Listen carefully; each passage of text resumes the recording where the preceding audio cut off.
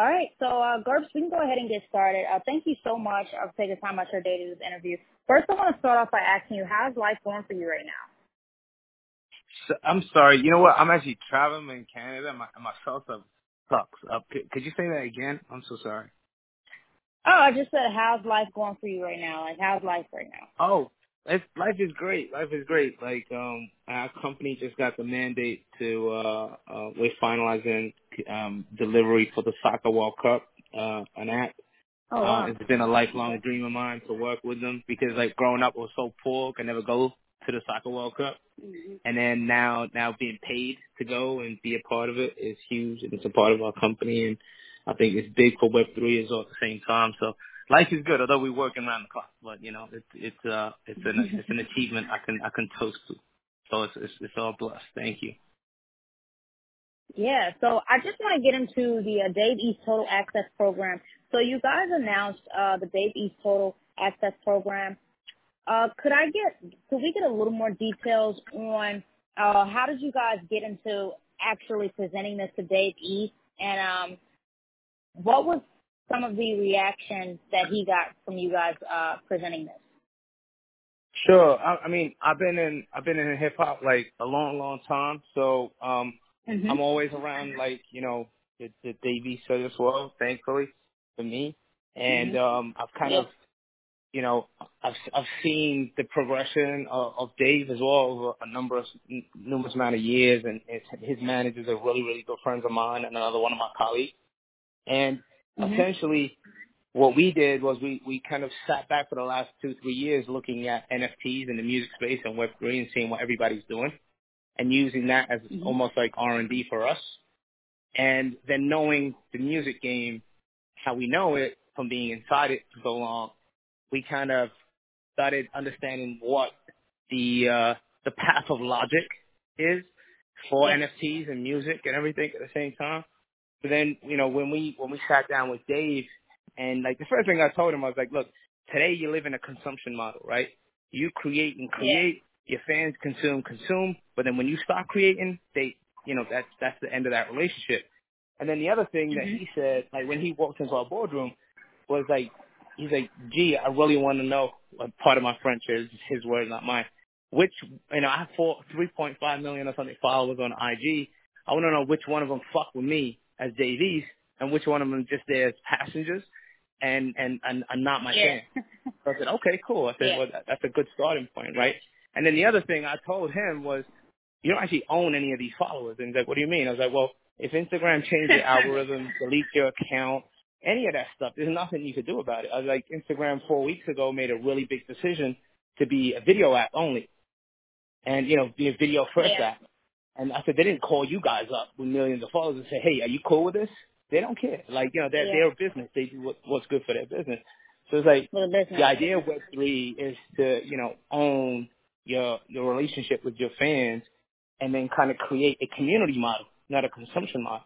Because when you have a community, the community helps the project, right? They build with the project. So we took that as a philosophy to create this Dave East Total Access project where his fans actually become a part of his creative process.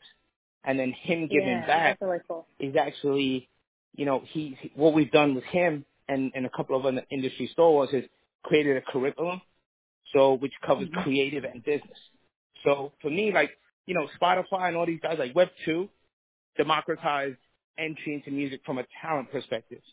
But from the business perspective, if you look at it, there isn't many people of color that are executives. There isn't many people from disenfranchised neighborhoods that get to the pinnacle of music, right? And it's because it's a very experience-based business, and experience takes time. So what we wanted to do was create a way to democratize the business aspect of music. So now, you know, and growing up, it's funny because whenever we were around artists, people used to call us homeboy management, stuff like that, right? Which was like a derogatory term people used to use at labels to say that we don't know what we're doing, which is cool, fair enough. But now we can take homeboy management and turn it into corporate management by teaching them and showing them how it's done, right? And then they walk away with a real accreditation. They're real actual executive producers of this record. So when they go and then they start managing their friends or they go for a job, they've actually really done this. And I know people that work at Warner and Universal that have never been an executive producer on a record, right? It's not something everybody gets to do. So Dave's really democratizing that for his fans. And then he's connecting with them at the same time. So you guys are allowing 5,000 members.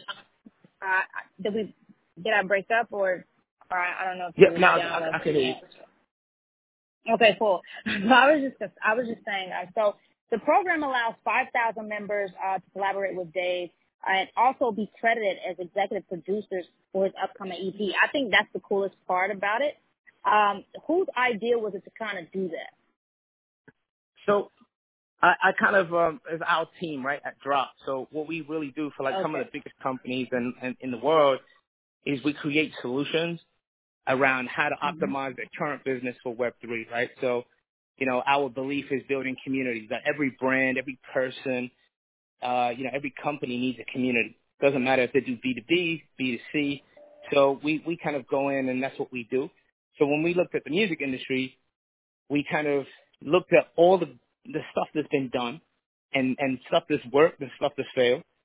And then we kind of looked at the actual music industry today. And we're like, how can we find the kind of link between the two that kind of gives enough value to people that are buying these NFTs, but also helps the artist? Like, how can we create a painkiller, right? I always use that when it comes down to technology.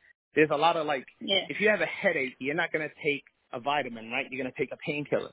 But the problem with a lot of these Web3 solutions and even these NFT projects, they're vitamins, right? They're nice to have, but they're not a painkiller for the artist, and they're not a painkiller for the fan. So we wanted to create a painkiller that actually helped them, in things that they wanted to achieve. So in Dave's case, he, when we looked at him as an artist, we're like, well, you want to, create your community, you want to connect with them, and then you want to grow that community.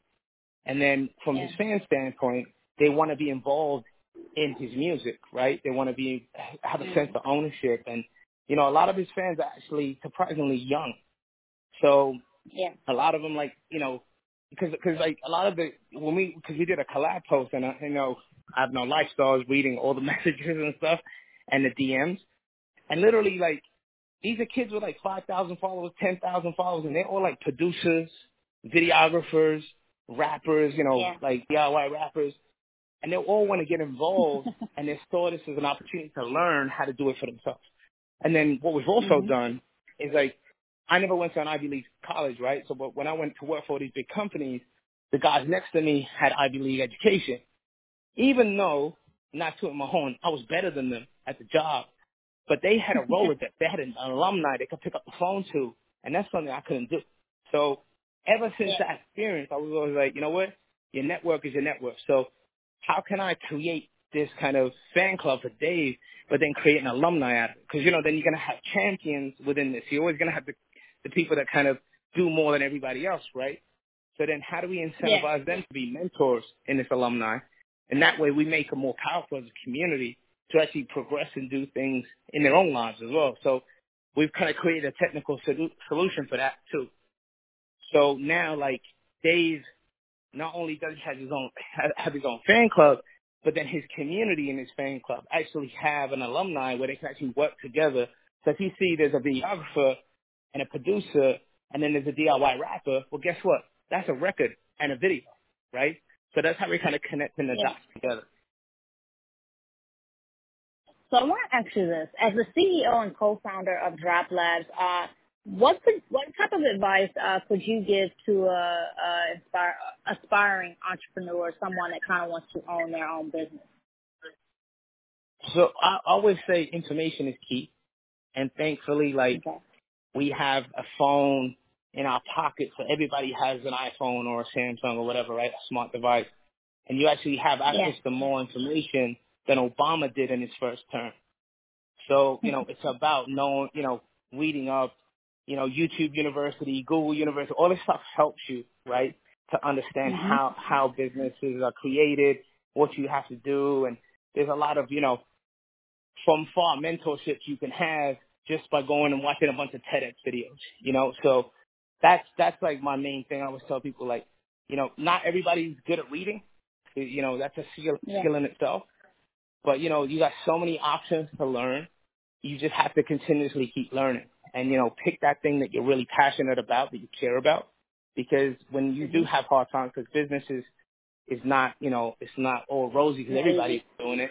Like, you got to be able to, ride that out, but you also have to tie your learning around that. Because if you love what you're doing and you're learning about it, when you have hard times, you'll stick at it, right? Like with Drop, for instance, like the first 2-3 years were hell for us as a company because we were so bleeding edge. But because we love what we did and we believed in what we did and we had the knowledge of knowing where it's going to go from all the industry experts around us because we were continuously learning, we stuck at it. And thankfully, look at us today. We're in a phenomenal position. Let me ask you this. So what upcoming projects should we expect from Drop Labs? Even at the ending before 2022 or even early 2023? If you can pick So we have, we're doing a drop with, I would say, like the biggest movie studio in the world. And I believe before the end of the year with one of the biggest IPs ever, which we're doing something really, really super cool with. So that's going to be huge for us. And then obviously the Soccer World Cup stuff is going to be really, really big for us as well at the same time. And then we're actually doing stuff with other artists as well, which is very similar to what we're doing with Dave. So we're creating more fan clubs for more artists. Nice. And then we're kind of releasing, we're upgrading and updating the current app that we have into this kind of fan club structure. So you'll be seeing some, really cool stuff happening there as well. Got it. And I want to ask you this. Obviously, I have to get into some hip-hop questions, so I got to ask you this. Do you have a favorite hip-hop album of all time? Oh, man, there's so many. Yeah. I wouldn't even know. You know what? I could tell you, man, that's the hardest question I think anybody's ever asked me. I can answer any question. Yeah, I would say it's, that's difficult because, like, I think, like, each kind of chapter in my life, there's always been, like, music, not just albums, but just music as a whole and its sound that's got me through it. Yeah. Like, even today, like, when I'm working, I can't work without music. So for me, it's just like, it's an extension of me. So, I always say, like, instead of albums, I always say artists. Like, for me, like, growing up, how I grew up, guys like Jay-Z, Dame Dash, and these people, and Nas and everybody, they're people that I looked up to. And, like, when I heard their lyrics, I understood what they were talking about because if you look at even going back as far as, like, their first albums, like, they really spoke about, Wall Street references, stock references. You can go back to Nas's first album and he's talking about this stuff, right? So instead of just being a passive person, just listening, but I was listening and then, all right, what does that mean? And then breaking those bars down and then implement them in real life, right? Before Jay-Z did what Jay-Z did and sat with guys like, Warren Buffett and elevate himself and the same with Dame and everybody too, I didn't think it was possible for people of color. Yeah. For seeing those guys do it, I'm like, damn, I could do it too, And then you see they've all become venture capitalists, and that's where all their money's coming from, and, those are things that have helped, I think. So, a favorite album I couldn't say, because I just, it's too many, but I would say, like, Jay, Nas, 50, Dame Dash and these guys, like, they've really been, like, big homie, father figure type people that, to help you transition through chapter in life. So to end our interview, though, I have another one for you, and it might be hard, but name one song that describes your life at this very moment. Now, this can be any song that was created, but if you can name one song that describes your life, what song is it? I'll say 50 Cent if I can't, because, like, I always say that if I can't do it, it can't be done. So I say that all the time, like in technology. And you got to kind of have that because, like, the rooms that we're in is people that have got, that's done phenomenal stuff. And, like, but the kind of the tech stack that we've built, even like with this studio that we're doing this big thing with, they spent 12 months doing due diligence with other people that said they could do it. And it's funny because when they came back to us, that's exactly what I said. I said, I told you guys, if I can't do it, it can't be done. And, they all laughed. Everybody laughed, but it was the truth. Like our tech stack is so well baked and so forward thinking that, that's like a song that I play all the time in my house. Yeah. And that's going to pretty much end our interview, Gerbs. Thank you so much for taking your time out today to do this interview. We really appreciate it. And, thank you so much again. Oh, likewise. A pleasure. Thank you so much. I appreciate you guys.